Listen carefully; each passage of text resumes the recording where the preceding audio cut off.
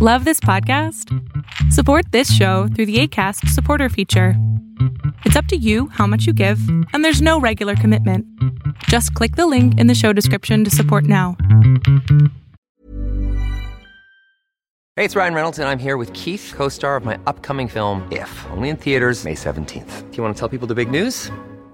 All right, I'll do it. Sign up now and you'll get unlimited for $15 a month and 6 months of Paramount Plus Essential Plan on us. MintMobile.com/switch. Upfront payment of $45 equivalent to $15 per month. Unlimited over 40 gigabytes per month. Face lower speeds. Videos at 480p. Active Mint customers by 531.24 get 6 months of Paramount Plus Essential Plan. Auto renews after 6 months. Offer ends May 31st, 2024. Separate Paramount Plus registration required. Terms and conditions apply if rated PG. Ever catch yourself eating the same flavorless dinner 3 days in a row? Dreaming of something better?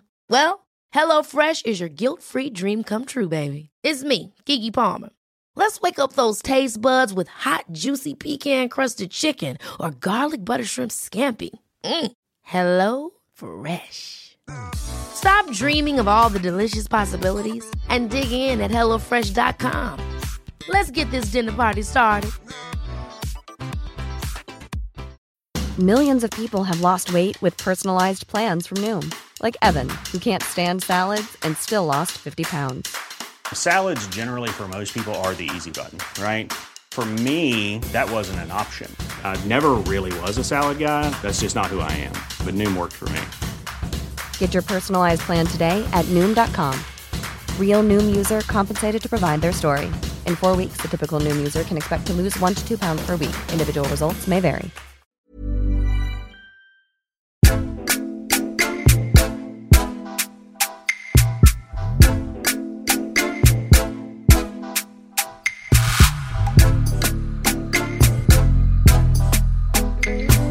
Hey everybody, welcome into another episode of Can We Please Talk podcast. I am Mike Leon.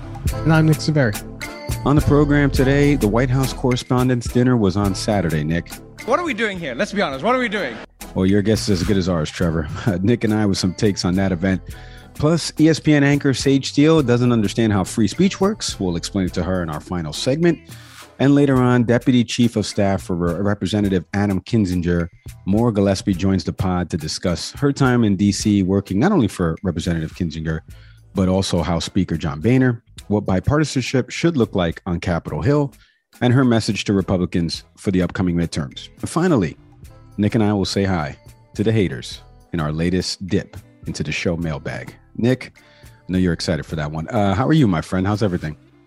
I'm good. I'm feeling my old age, man.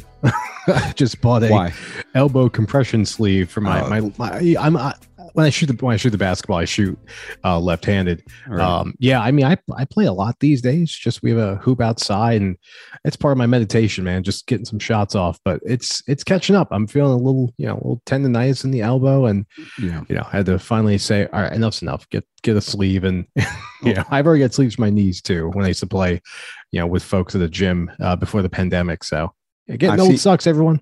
I was going to say, I've seen your athleticism, so times it by 10. Even though you're 43, it's probably the movements of a 63-year-old man. Please. Listen, I'll still bust that ass on the court. Okay. All right. Everybody here, email us, canweplaisetalkpodcast@gmail.com, who you think would win in a one-on-one. It should be 100-0 in my favor, but maybe we'll record that and post that to the show YouTube account one Absolutely. day. Listen, you know what? Let's get into the mailbag before we actually jump around into the White House Correspondents' Dinner. Recently, our episode that we did on the border, I was texting you because a few folks have been hitting up the show account to respond to the episode and some of your the way you frame some questions. So I wanted to give first some context to the people listening. One person said, why is Nick using the term white Europeans? It seems also the guest you've had on was very partisan. Nick, some takeaways real quick from people not understanding that we just had a reporter on who is literally 5 miles from the U.S. border and has been covering this for 20 plus years and meets with CBP officials and agents and governors in both Texas and in Mexico. What more partisan do you want, folks? Like how much bipartisan do you want here? Yeah, it's an interesting comment, catching me bringing that up. I mean, I brought it up mostly because of what we're seeing play out with Ukraine. Actually, after that episode, I believe there was a story that had broken out about, I forgot the country now, where basically you've got, people who look like me, refugees from Afghanistan being made to give spots up to Ukrainian refugees. And white European seems to be appropriate to describe what we're seeing as a situation where we're making room in camps, for people of a lighter skin tone. But by the way, being said, there are certainly Europeans who are, obviously non-white, and that's fair to call it out. But I think that's kind of picking at pieces there. And I was going to say real quick that story about the Afghanistan refugees leaving is actually, I believe, in Germany that was happening. If the news publication is correct, that I remember from AJ Plus, which is a news agency out in Germany, talking about the displacement of some refugees that were taken in when everything happened in Afghanistan, and now they're going to be displaced in favor of the Ukrainian refugees. Another person asked a question about the secret flights that the Biden administration allegedly has approved, according to a New York Post article, these dark migrant flights to an airport outside of New York City. And somebody was like, when are you going to cover this? And so obviously I did a little bit deeper of a dive here from the New York Post. And the New York Post article is all innuendo and speculation. It doesn't talk to any of the migrants. It's maybe like a group of 10 people. They waited and followed a bus that had dropped off a couple different people to different locations. It makes assumptions that these people were all undocumented and that the federal government is paying for this. Speaking of white Europeans. Yeah, right. I was taken so aback by this. I just didn't understand where this article came from. And somebody pointing to it as a reputable source, the New York Post as a reputable source, Nick.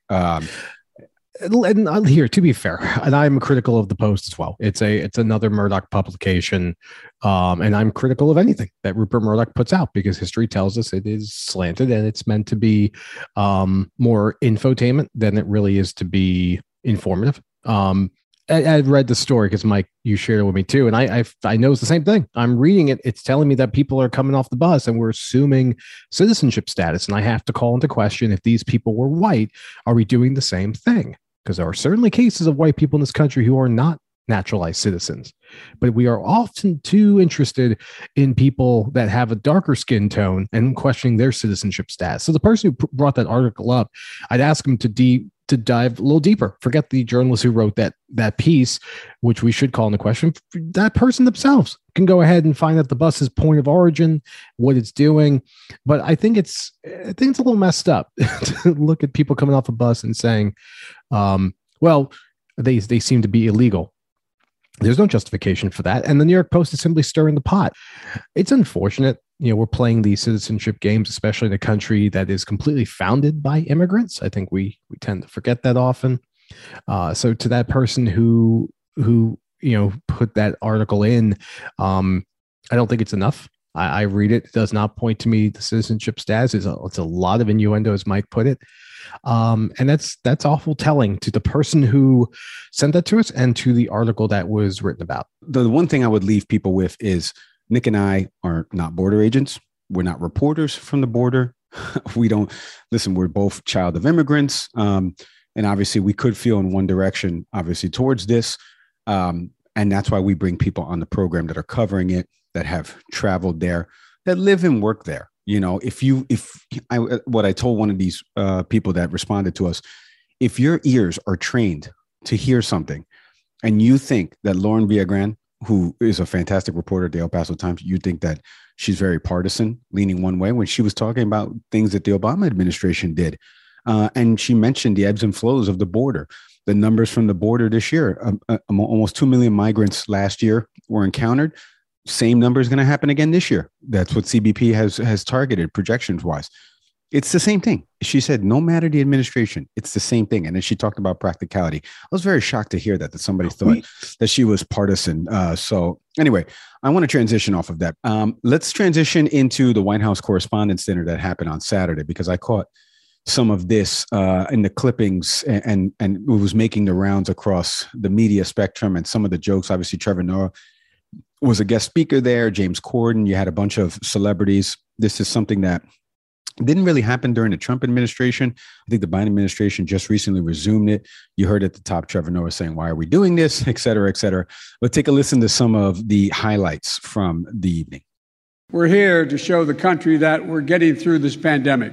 Plus, everyone had to prove they were fully vaccinated and boosted. So if you're at home watching this and you're wondering how to do that, just contact your favorite Fox News reporter. They're all here, vaccinated and boosted, all of them. Fox News, I'm really sorry your preferred candidate lost the last election. To make it up to you, I'm happy to give my chief of staff to you all so he can tell Sean Hannity what to say every day. It is my great honor to be speaking tonight at the nation's most distinguished super spreader event. No, for real, people, what are we doing here? Let's be honest, what are we doing? Like, did none of you learn anything from the gridiron dinner? Nothing, huh? You guys spent the last 2 years telling everyone the importance of wearing masks and avoiding large indoor gatherings. Then the second someone offers you a free dinner, you all turn into Joe Rogan, huh? Now, for those who don't know me, my name is Trevor Noah, and I'm really honored to be here, honestly. You know, because you could have picked any comedian, you could have invited anyone, but you went with the South African variant, very on theme. Everyone relax. You know, I know everyone in this room is worried about who catches you laughing at what, but just chill, just chill. We're celebrating, we're out. You know, get comfortable. Not too comfortable, Jeffrey Toobin, not too comfortable. No, you know what? No, don't ooh him, bunch of haters. You know what? So what, Jeffrey? You made a mistake. You whipped it out in front of your coworkers. That's the first step to winning a Grammy for Comedy Album of the Year. You're halfway there, my friend. That one was my favorite one. The Toobin one was my favorite one. There was some other jokes from the evening that we didn't play there. He said one to Dr. Joe Biden. He said, even as First Lady, Dr. Joe Biden continued her teaching career. You might think it's because she loves teaching so much. It's actually because she's paying off her student debt. Sorry about that, Joe. Guess you should have voted for Bernie. Trevor Noah said, Mr. President, thank you so much for having me here. I was a little confused about why me, but then I was told you get your highest approval ratings with a biracial African guy sitting next to you. That one was pretty good. A bunch more from that. If you want to check out Trevor Noah's full monologue there, you can check it out on YouTube. Obviously, President Biden spoke, like I mentioned, a few other comedians. The event, the funniest thing I saw was a tweet from a former Obama speechwriter, Jon Favreau, who's the host of one of my favorite podcasts, Offline with Jon Favreau, and also Pod Save America, the Crooked Media guys. And he tweeted out, only CNN would have 8 people on a panel to do a preview show of the White House Correspondents' Dinner. And I was just like, I was sitting there thinking the exact same thing. Like, it's almost like as if this was their Super Bowl. I was like, what are you doing? I don't even know if Fox aired the thing. I didn't flip around, but your takeaways on some of these jokes that, by the way, they land, but like there's a lot of truth in some of these jokes. I mean, Jeffrey Toobin, we're laughing about Jeffrey Toobin whipping out his, you know what, on a Zoom call, but that's terrible. And the way he's been ingratiated back into CNN's rotation of analysts is despicable. Like, I'm sorry. Like, you can easily get any other legal analyst. We've had two others from their roster of legal analysts on this pod. You don't need to have Jeffrey Toobin. It's a joke that Jeffrey Toobin is back and working. President Biden made some approval number jokes that, you know, are hitting home. You know, he was like, I'm in a room where I have a higher approval rating than some of the people in here, because he was making a joke about the journalist, et cetera, and how people feel about news media. I mean, there was so many like jokes that really, really hit, you know, spot on. It's almost like they waited 3 years to hit some of these. What were some of your takeaways from what we played there in the montage? Yeah, I mean, basically it feels like a Comedy Central event. You know, I texted this to you, Mike, and I'll share this with the audience. Anytime a Kardashian shows up at your event, it's immediately lost credibility to me. Shout out to the family. It's obviously shout out to the family and their Hulu show. And I, for the life of me, still don't know why they're famous, but that's okay. But I mean, I saw that. I saw, you know, Kim there with Pete Davidson. I saw some other celebrities, and I always thought this event was to celebrate those who do the important job of covering Washington. Maybe I'm naive. It seems like it's lost its point. It feels like the Met Gala, which honestly is just an opportunity for people to hobnob. It's basically the Oscars without a trophy. So I didn't watch it. The jokes were great, but I'm lost at the purpose of it.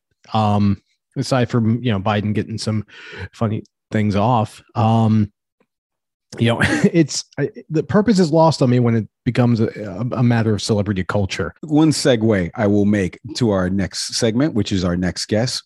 What you saw at the White House Correspondents' Dinner, funny enough, was some bipartisanship. And we will have somebody on in the next segment to talk about bipartisanship, what that looks like over the last 12 years. She has served in Congress for former House Speaker John Boehner and now current Representative Adam Kinzinger. That is Maura Gillespie, the Deputy Chief of Staff for Representative Kinzinger. She is on the program in the next segment. Maura, after the break. Nick, today's episode of the podcast is presented by the good folks at Athletic Greens. Athletic Greens is a foundational nutrition for just about everyone. Nick, what do you know about the healthy stuff over there at Athletic Greens? I actually currently use it. It's funny.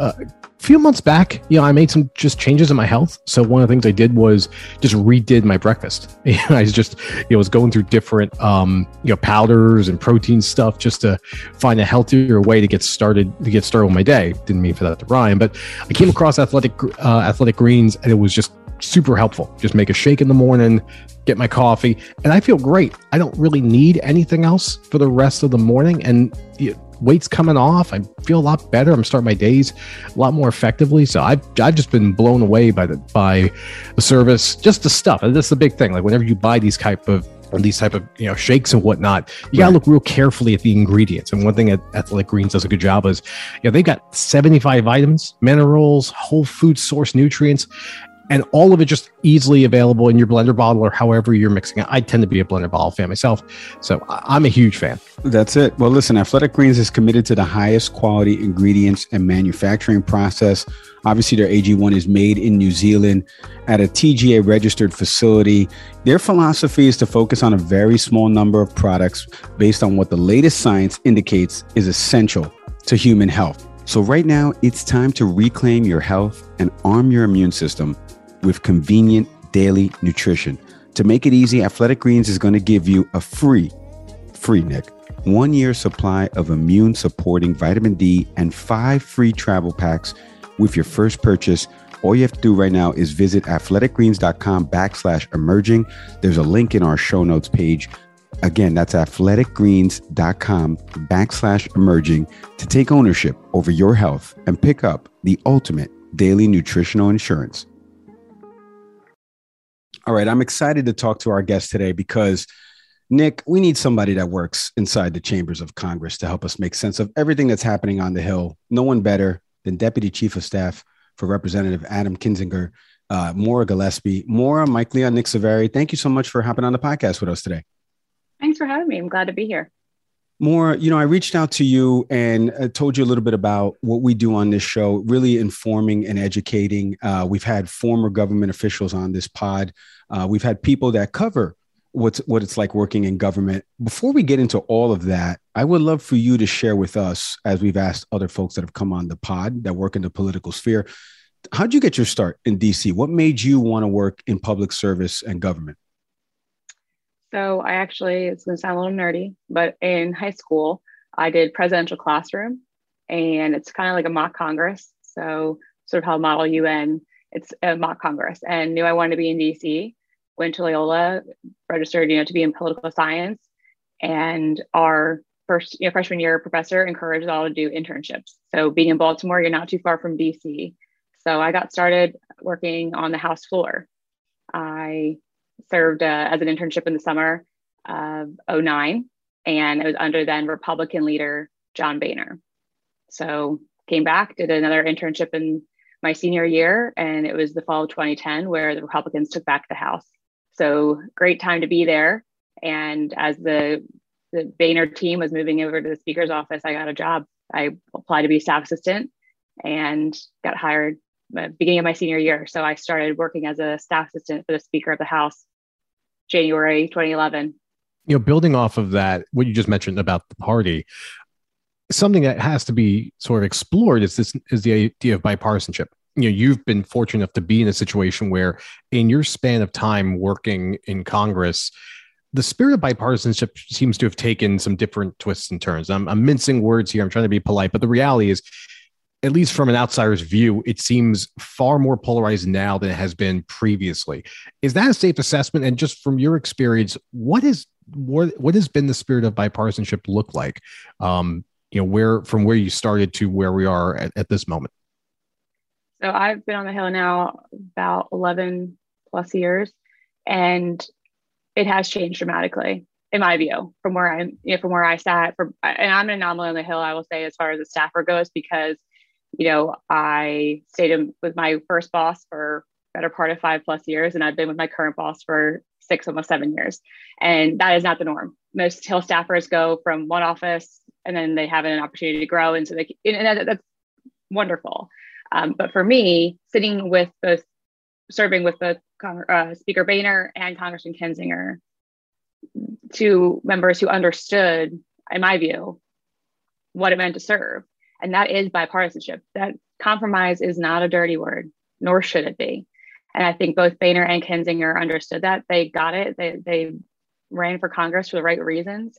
I'll just quickly say, with Speaker Boehner, members would come back to the Speaker's suite and go into his office, Democrats, Republicans. If they wanted to talk to him, his door was open. And it wasn't uncommon for us to see a Democrat walk back and want to talk to the Speaker. I don't know that ever happens now. I would guess not. I think that the bipartisanship on the Hill has been strained significantly. And I think January 6th and what happened and those who didn't vote to certify the election only worsened that divide with Democrats and Republicans. I'm so glad you segue into that because, recently Representative McCarthy, there's been some tapes that have made the media circuit rounds about his comments, about former President Trump and the responsibility he bears for January 6th. Obviously, Representative Kinzinger is on, the January 6th committee. I know Representative McCarthy, House Minority Leader McCarthy has made some comments about Adams serving on that committee. What do you make of the people within the party turning on Kevin McCarthy due to these tapes coming out? And then what do you make of the duality of the comments, right? Because publicly, he's over here, chastising Adam for joining this committee and saying that this is a sham. And then privately, he's actually saying what should be said, right? Which is what happened on January 6th was a travesty and a tragedy in this country. So what do you make of both? My first reaction is that it's not surprising. It's disappointing, but it's not surprising that the duality of the comments, what's being said in public and what's being said in private, and even the fact that trying to walk it back and say that, deny that he said it, right? That stuff doesn't surprise me. What I think the impact will be is that, and with Leader McCarthy talking about, making comments about Congressman Kinzinger serving on the committee, same with Congresswoman Liz Cheney. History will tell this story. And I know, and I believe that Congressman Kinzinger and Cheney and those are all in the committee will be on the right side of history.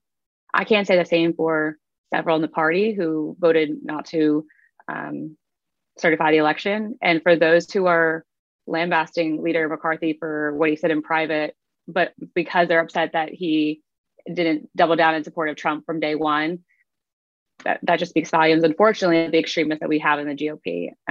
So it's not surprising, unfortunately. Speaking of the extremists, in the party at the moment, a couple of weeks ago, we had on a reporter from the Los Angeles Times, Nolan McCaskill, and something he'd observed, which was interesting, was, the relationships that we're seeing with what as you mentioned a moment ago, with those on the extreme right, of the party, with those who, and I'll speak only for myself here, that seem more level-headed, that seem to have America's interest best at heart, more middle of the road. But it appears that sometimes when cameras are on, social media is involved, some members of the party tend to basically take on what could best be considered an extended personality. In your experience, is that assessment correct? Are you seeing more of a performative stance from those on the more extreme side of the party that doesn't gel with just as human beings when you're all seeing them in the halls of Congress? I would agree with that. I think there are a lot of members who ran to be famous. They ran for power or a perceived sense of power, as opposed to running to serve the people that they claim to represent. I think that there's a very big difference. And again, kind of contrasting it with my time in the speaker's office to now, and what we're seeing with even just the last few years of people running solely to make a name for themselves. And I think that is just such a disservice, not only to the institution, but to the people who they're supposed to represent, who are getting a fame seeker instead of, a principled leader. And part of so the congressman's efforts on Country First is a movement. It's part of the mission is to take out the most toxic and partisan politicians and the extremists that are running and targeting them in the primary. On that subject of what personalities we're seeing play out and why people are getting in, I appreciate you acknowledging that people may be seeking fame, almost equivalent to reality TV stardom. Is social media to blame for that, in the sense that it's become a new avenue for people to put their message out beyond television, radio, newspapers? But now you have a forum that's now almost 15, 16 years old, that seems to be a new platform for more extreme voices. And is that watering down or just taking away the way messaging should look as it relates to, of all things, serving the people of the United States of America? As a communications professional and as somebody who has studied history and was a political science major, I would say, yes, it definitely has had an impact. There are positives to having that opportunity to talk to your constituents directly, quickly. But I would say on the larger scale, members of Congress were never supposed to be famous. They were never supposed to be, this much access or to their every thought, their every whim, what they had for breakfast, things like that weren't supposed to be shared as readily as they are, because they were, supposed to be elected officials that were representing their constituents, 700,000 of, whichever district, not, a talking head essentially. So I definitely think that social media and how quickly things have to go out. So I will say, as someone who used to, help craft press releases, I still do press releases, but do I think that everyone's reading every lovely letter I send out or every email I send out? Probably not. I'm realistic. They'd rather see it in a tweet. They can read it easily, retweet, share, move on. So yes, it has changed how we message, but on the other side of that, it's helped us and caused us to become more creative in how we reach our constituents. Because to me, Twitter is largely a certain crowd. I don't think everyone in the congressman's district is on Twitter. So I have to reach them other ways. Local radio is a great opportunity to talk to people. Yes, press releases that I know will get picked up by the local paper. We can reach them that way. But social media has been tough. And I think, to your point, causing people to run for office that maybe don't have the best of intentions. Maura, I want to get into, obviously we all know Representative Kinzinger is retiring at the end of his term and not running for re-election. I wanted to ask you, do you feel like his retiring kind of sends a bad message that the good people in politics are leaving, and the further leaning folks in the extreme directions that don't have the best interest for the general public are able to kind of capitalize on that? Like, it's almost like the good guys are deciding to quit. So what say you about him retiring this at the end of this term, and what that says about either not staying to fight the fight, or is it more of like, we can do it in a different way through the Country First initiative that you guys are doing? And I think that's exactly what it is. The congressman is in his 6th term. And so I think in a lot of ways, he's outgrown the House, and he has seen an opportunity to take his fight for democracy, but also against extremists, against this toxic tribalism, onto a national scale, onto a national level. And I'll say it's hard to do both when you're currently serving and you're representing 700,000 constituents in Northern Illinois down to the Indiana border, and doing that while also taking on what is the cancer of the GOP. It's hard to do. It's hard to do both. And I think for him, it's time for him to focus his efforts on that. And so he is focusing his efforts on Country First. It's grown exponentially in the last year since we launched. And, I'm excited to see what he does with it and where it goes from where it currently is, truthfully. But part of that is taking on these extremists in the party, but also who are running down ballots, and not just for congressional seats, but state legislatures, state secretary of state. We're looking at several races through kind of people who showed up for January 6th, right? Those people are running. They're running for state house seats. So we have to get people involved in the primary. The percentage of people who vote in a primary is very small. And so we're looking to change that. Something you said a moment ago made me happy. Honestly, you were describing, well, for one, I've done local radio, but then more importantly, you identified the fact that you were speaking to the district that Representative Kinzinger serves. And you spoke about, what messaging makes sense. Where do you see, tell me about your district. Honestly, I just want to hear more of how does a representative put that more to the forefront? Because it seems like, and it's not, I'll put social media to the side for a moment, but it seems like for those who serve a term, which is 2 years or 6 in the Senate, that there's a lot of conversation with the national discourse, but not so much as a representative of a particular district. So for example, I live in Easton, Pennsylvania. Susan Wild, is our representative. And obviously as a voter, that's the discourse I need to have with her. It's like what matters in the Lehigh Valley, where I live. But for your team, what does that local interaction look like?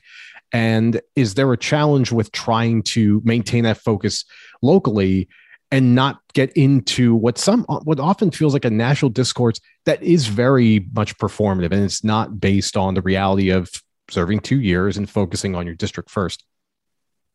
Absolutely. So in my job, as communications, I'm deputy chief of staff, but my main focus for the congressman has been communications.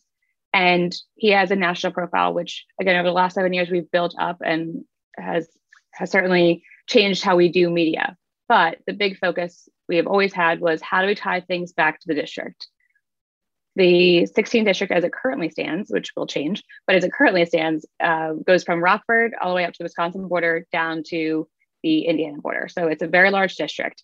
Main focus is there, agriculture, manufacturing, and nuclear energy. So we have 4 nuclear generating stations, which is the most of any district in the country. And so tying in energy, which again, the congressman serves on House Foreign Affairs and energy and commerce, but we tie in a lot of for example, for years, we've been talking about Russia's stranglehold on oil and energy in Europe. So talking about that and tying it back to the district, because they understand the importance of having energy independence. So we do find ways constantly of how to talk with our constituents about what's happening both on the national and at the local level, and try to make those connections for them, why it matters to them, explaining to them why this matters to their individual communities, to their schools. So, we do absolutely make that a focus of ours, for sure. Maura, before we let you go, can't thank you enough for coming on the pod. I want to read something that I loved on your LinkedIn bio. So sorry to make you blush for a second, but it says here that Maura is an expert on communication strategy and messaging. We're going to put that. We're going to put that to the test. Bio. You'll say put it all out on Front Street. That's goodness. Right. And well, she puts it out on Front Street. It's out in the public. Maura, what, in your opinion, should the Republicans that are in the mold of Representative Adam Kinzinger, what should they be doing from a messaging standpoint for the upcoming midterms? The ones that are moderate leaning, that want to distance themselves from the extreme of the party, what should they be doing from a messaging standpoint to get people on board to vote in the midterms? Focus on their constituents. Remind them why it is that they are running and to serve them. Truthfully, that's how you're going to win every election. I know it's easier and it's more newsworthy to talk about whatever else is going on, but a big part of it is not being so reactive to everything. If we have to respond to everything that's happening on Twitter, you're going to lose. It's just you're never going to be able to keep up. You're never going to be able to make everyone happy. That's one thing. Just remember that. But telling and speaking directly to your constituents, engaging with them so that they remember why it is they voted for you in the first place or why they would want to vote for you this time. I think that's the biggest part of it. Staying away from, honestly, the drama is probably going to help them in the long run. Well said. Maura Gillespie, Deputy Chief of Staff for Representative Adam Kinzinger. You can check out also countryfirst.com that we were talking about earlier on in the interview, country1st.com. Yep. Thank you so much, Maura, for hopping on the podcast. Continued success to you and yours. Stay safe. Truly appreciate it. Thank you, guys. I really appreciate it. Today's episode of the Can We Please Talk podcast is presented by UseCardboardBoxes.com. Nick, a new sponsor to the show, UseCardboardBoxes.com. What are you using when you guys moved to Easton, Pennsylvania? How did you get boxes and pack everything up? Did you pay movers? Take me through that process. Yeah, we did pay movers. So we went again, we've done a couple of moves. So most recently to Pennsylvania. Yeah, we had to go through that process, get movers, and they bring their own boxes. And yeah, it's not the greatest thing. I gotta be honest.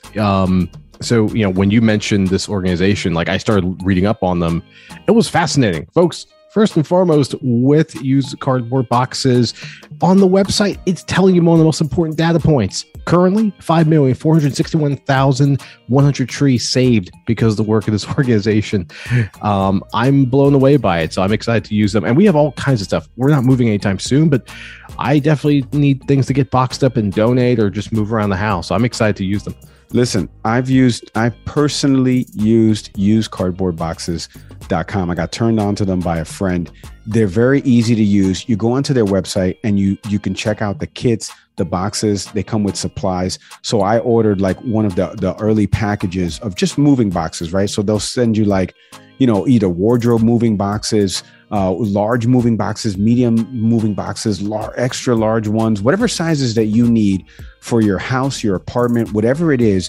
You go to UseCardboardBoxes.com and you're able to right away get cardboard boxes sent out to you, the supplies like the packing tape, the ability to write on the boxes so that way the movers know what room this is going to go to. If you go to our show note links right now, all you got to see is you'll see a link for Use Cardboard Boxes right in there, and you click on that link, and at checkout you're going to enter the promo code new customer, all one word, new customer. At checkout, you're going to get 5% off of that purchase. Head to UseCardboardBoxes.com today.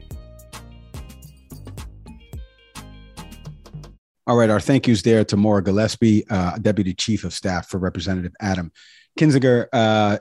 She also worked for Speaker of the House, John Boehner, once upon a time, like she mentioned. She's been working in government, about 12 years now.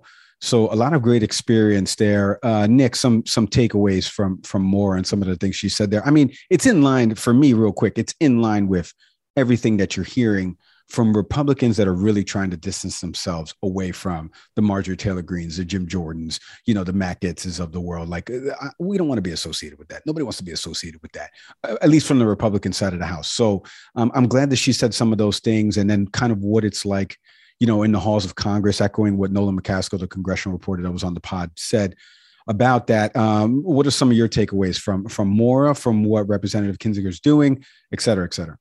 Yeah, I mean, I think it's there's the sort of the micro and the macro here. At a smaller level, I think first, shout out to New Jersey producing another great person on the show.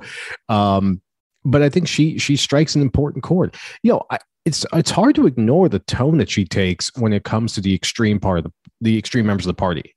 Full disclosure, a concern I have about this interview is how honest are we going to get about where the Republican Party is right now, about this very clear fissure between the Marjorie Taylor Greenes, the Lauren Boeberts, people who have no business in being in elected office, full stop. I was glad to hear the energy she brought of recognizing that's a portion of the party that is not representative of what the Republicans are trying to do. And again, regardless of where I live politically, it's important to hear that. At the larger level, I think what she speaks to is what we're seeing play out through the Lincoln Project, through when we had Olivia Troy on. Accountability GOP. Yeah. Thank you. There seems to be this growing organism, for lack of a better phrase, of these different pockets of moderate Republicans who are recognizing that within government is not the way to try to engage in party reform. And we're seeing all these different subsects of a push for that. And today was just another example of another attempt. It's fascinating to me, but it does feel a little almost like the USFL, if I want to use a sports analogy, where you have all of these things trying to emerge. But the big piece, the NFL of conservatism, is the Republican Party. What is the answer to that? And it seems like the grassroots effort that soon to be former Representative Kinzinger is going to be partaking in is just another way to find. Well, she said it best. He's grown beyond Congress. Yeah, check out that website, countryfirst.com. Like I mentioned, country1st.com. All right, Nick, in our final segment here, Sage Steele.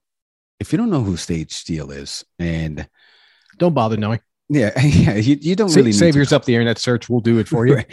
Okay, so you folks know me. I've worked across the media spectrum. I did work at ESPN for about a year and a half. I have met Sage a few times. I did not work with her because I worked on the Deportes side of the house, but a few different times ran into each other, and we still have mutual friends over there. And I know people that do speak highly of her at the network. She's very professional. But if you don't know who she is, we're going to play a clip in a second that summarizes who she is. But she's an ESPN anchor and has been there for a while, and recently filed a lawsuit, against the network, alleging a violation of her free speech rights. Okay.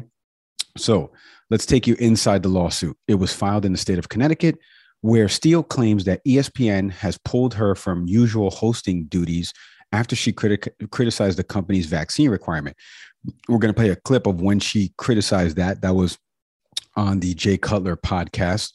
She made these comments very critical of Disney last year, saying that, it should be people's choices, et cetera, and that the mandate was sick. The suit alleges that ESPN violated her free speech rights, retaliated against her, reprimanded her, scapegoated her, and allowed the media and her peers to excoriate her and forced her to apologize simply because her personal opinions did not align with Disney's corporate philosophy of the moment. That's what her attorney, Brian Friedman, said in a statement. Now, ESPN obviously has denied suspending Steele. We're going to get into something that I thought was really funny at the back end of this, but take a listen to everything I just said, summarized and more from NBC News. She's one of ESPN's biggest stars, even anchoring its flagship broadcast today. Tonight, she's hit the network with a big lawsuit. I respect everyone's decision. I really do. Yeah. But to mandate it is sick. Mm-hmm. And it's scary to me in many ways. Steele, who says she's vaccinated, discussed her COVID views on former NFL quarterback Jay Cutler's podcast back in 2021. Steele brought up comments about her biracial identity, then called out President Obama. Barack Obama chose black and he's biracial. I'm like, well, congratulations to the president. That's his thing. I think that's fascinating considering his black dad was nowhere to be found, but his white mom and grandma raised him. But hey, you do you. That interview, Steele says, led to retaliation for her remarks. It's a little off to see someone who's been there for a while, has been developing and coming along, taking on the network at this point in her career. By early October, ESPN responded, pulling Steele off the air temporarily, saying conversations with the anchor would remain private. Now she's suing for damages and alleged violations of her civil rights. The lawsuit says her employer continued to punish Steele by removing her from prime assignments and bowed to groupthink and forced Steele to publicly apologize and suspended her for a period of time in October 2021. When it comes to free speech, what is protected in the workplace? She works for a private company, and that private company can make employment-based decisions based on what she says. Ding, ding, ding, ding, ding, ding, ding, ding, ding, ding. First off, Sage, by the way, I don't know if you've seen Barack Obama's face, but he happens to be a black man. So that could be why he identifies as black. I mean, but it's a stupid thing to say. It's one of the dumbest things I've ever heard. I want to get into, there was a couple things that I forgot to mention from the lawsuit that I noticed. According to the suit, like I mentioned, it says here in the suit, this is from her attorney, that Connecticut law prohibits private employers from disciplining their employees for engaging in constitutionally protected speech, whether that speech takes place in the workplace or outside of it. The suit says that because she appeared on the podcast as a private citizen on her day off and made it clear she was not speaking on behalf of the company. According to the National Law Review, under Connecticut law, both public and private employees have free speech protections, and employers are prohibited from disciplining or discharging employees for exercising their free speech rights within certain limitations. Now, I want to stress this, okay? Free speech is permissible, assuming that does not interfere with the employee's job performance or relationship with the employer, and address a matter of public concern, such as terms and conditions of employment, social justice, among the other reasons, says the National Law Review about this suit. Also in Steele's suit, she said that ESPN has a double standard. It is clear that ESPN selectively enforces its policies based on whether it agrees with the political views of the employee in question. And what they point to was Dan Le Batard and what his comments were around Donald Trump, calling him an old white man or something like to that effect. I'm paraphrasing it. But if you remember, and this is something I'm going to stress to Sage Steele, which I stressed to folks who used Twitter before. So let me get into my diatribe, because she said in that suit that about Le Batard, what did Dan Le Batard immediately do after he felt that ESPN was not necessarily violating his free speech? But what do you think he did, Nick? What do you think he did? No. You don't even have to answer. He did exactly what I told you in the Twitter episode. He started his own brand. Hey, Sage. You listening to me? Where's that camera? Sage Steele. I worked at ESPN. Okay. You know what that employment contract looks like. You know that you have to get it cleared any type of appearance. Okay. You know, you veered off the path, because I have worked at other places and have asked to jump on other podcasts. When I worked at Madison Square Garden, I was asked to speak on a Rutgers sports podcast. And I was told no, because we had a relationship at the time, Madison Square Garden, with Rutgers Athletics and the programming that aired on the network. So they were afraid of a conflict of interest just in case I veered and said the wrong thing. She knows that somebody from ESPN, because they're not stupid. I work there. They're not stupid. Somebody from ESPN, from PR, from HR, et cetera, because anchors are treated way differently than PAs, producers, et cetera. They have different employment contracts. They have yearly ones, right? Or multiple year ones. Whereas we, it's not I don't have to re-up every year. I'm going to keep working there. But she knows that she had to get that appearance cleared. And she knows that they asked Jay Cutler what questions were going to be on the pod. So her saying that it was her day off and she wasn't speaking on behalf of the company is outlandish. And that will get brought up in the court of law if the ESPN attorneys are smart. The second thing is that ESPN didn't lay her off. They asked her, according to her, she's going to have to show correspondence and emails, that they asked her to take a break after she had the appearance on the podcast, maybe like a 5-6 day break. They were asking her to take a break, and they pulled her from some stuff and didn't air her until October 14th. That interview was September 30th. Now, here's the thing. Anchors are always set into rotations. Okay. They are always put across, and you get like your schedule, maybe at a 2-week clip or something like that. And you find out what sports center you're working, if you're going to be remote, location, et cetera, what you're going to be doing, what studio, et cetera, et cetera. So, ahead of time. So I can't speak to whether or not she got an email from Al Jaffe, who's the head of talent over there at ESPN, and told her, hey, we're going to have to sit you out, et cetera, et cetera. I don't know how those conversations went, but the facts are this. She was not laid off because of free speech. And also, like that guy mentioned, from whatever HR firm that guy is from, she works for a private employer. Forget about Connecticut law for a second, because I'm sure the Disney attorneys have, with a fine-tooth comb, figured out how to get around some of these things. Because when you work for a company like that, ESPN, for example, we have had a few people that we have tried to get from ESPN on this podcast, right? When we were starting up and we were trying to talk about some issues that intersected with athletics, specifically what happened with the Supreme Court decision and the name, image, and likeness. And what happened, Nick? We reach out to a PR contact. What does the PR contact say? What are you going to be discussing? Can you give us an outline of some of the questions that you're going to be asking? Same thing happened when we had Trey Youngstown from Fox News. All of these things are vetted so you don't run into these type of issues. For Sage to say that it was her free speech, she knows what she's getting into. Everything's outlined there. And the corporate has a policy of how they allow anchors to go on other shows. And even people way lower than her, like when I was there and I was trying to get on a podcast of something else. Okay. So that's the first thing. She does not understand what free speech is. You're allowed to say whatever you want. You're allowed to say whatever you want. Just like your job is allowed to can you. They didn't can you. What they did was they held her back because those comments were incendiary to some people, right? And she's saying that it was just because Disney leans this way and they're woke and the usual buzzwords that you would see in a normal Fox News segment.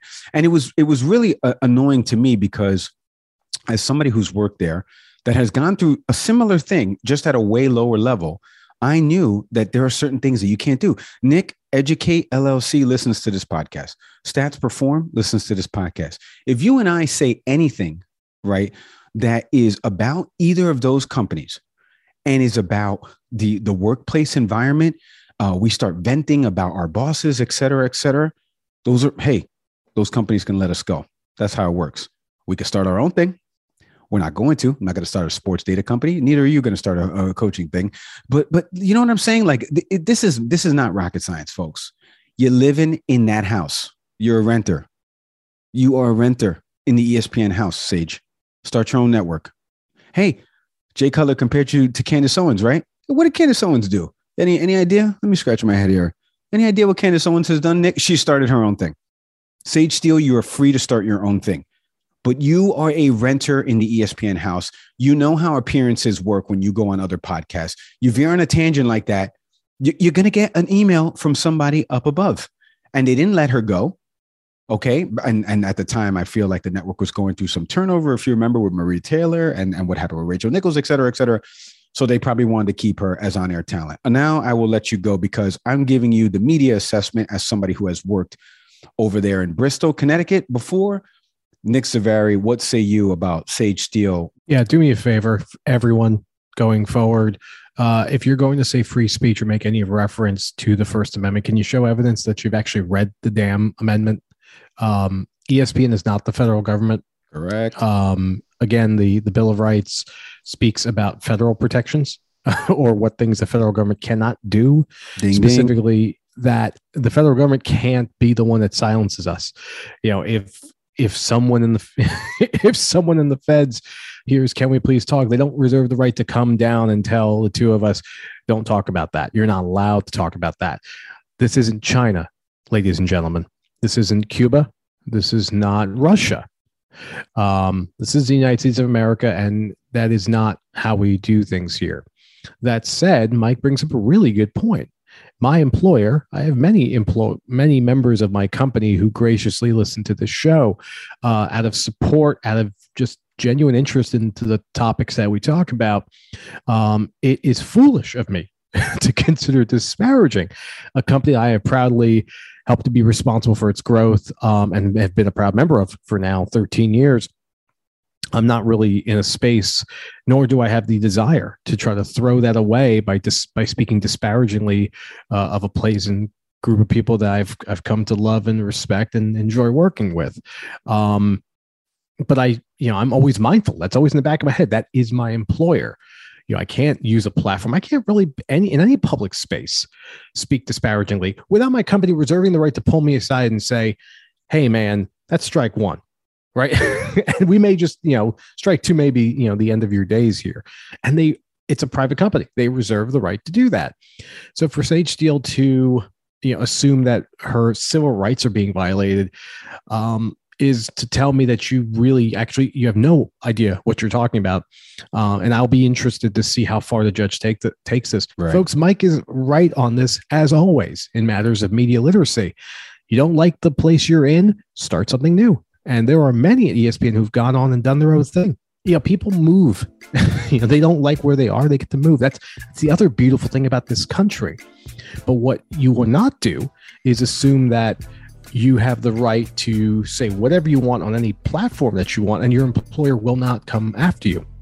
I don't get how people don't get this.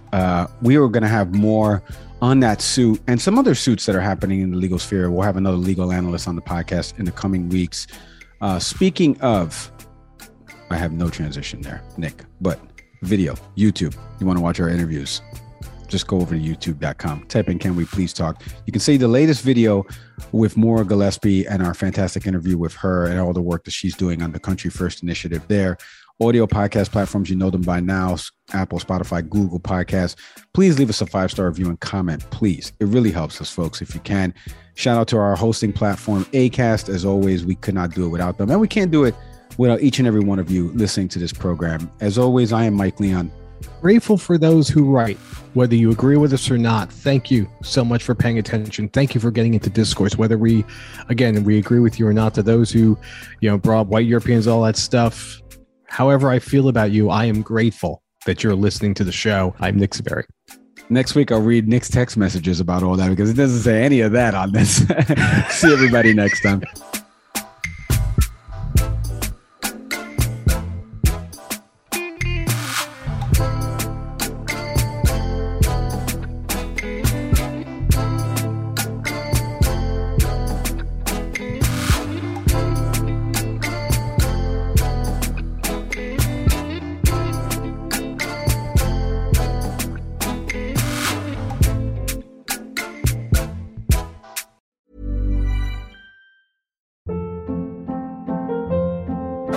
Hold up. What was that? Boring. No flavor. That was as bad as those leftovers you ate all week. Keke Palmer here, and it's time to say hello to something fresh and guilt-free. Hello Fresh. Jazz up dinner with pecan-crusted chicken or garlic butter shrimp scampi. Now that's music to my mouth. Hello Fresh. Let's get this dinner party started. Discover all the delicious possibilities at HelloFresh.com.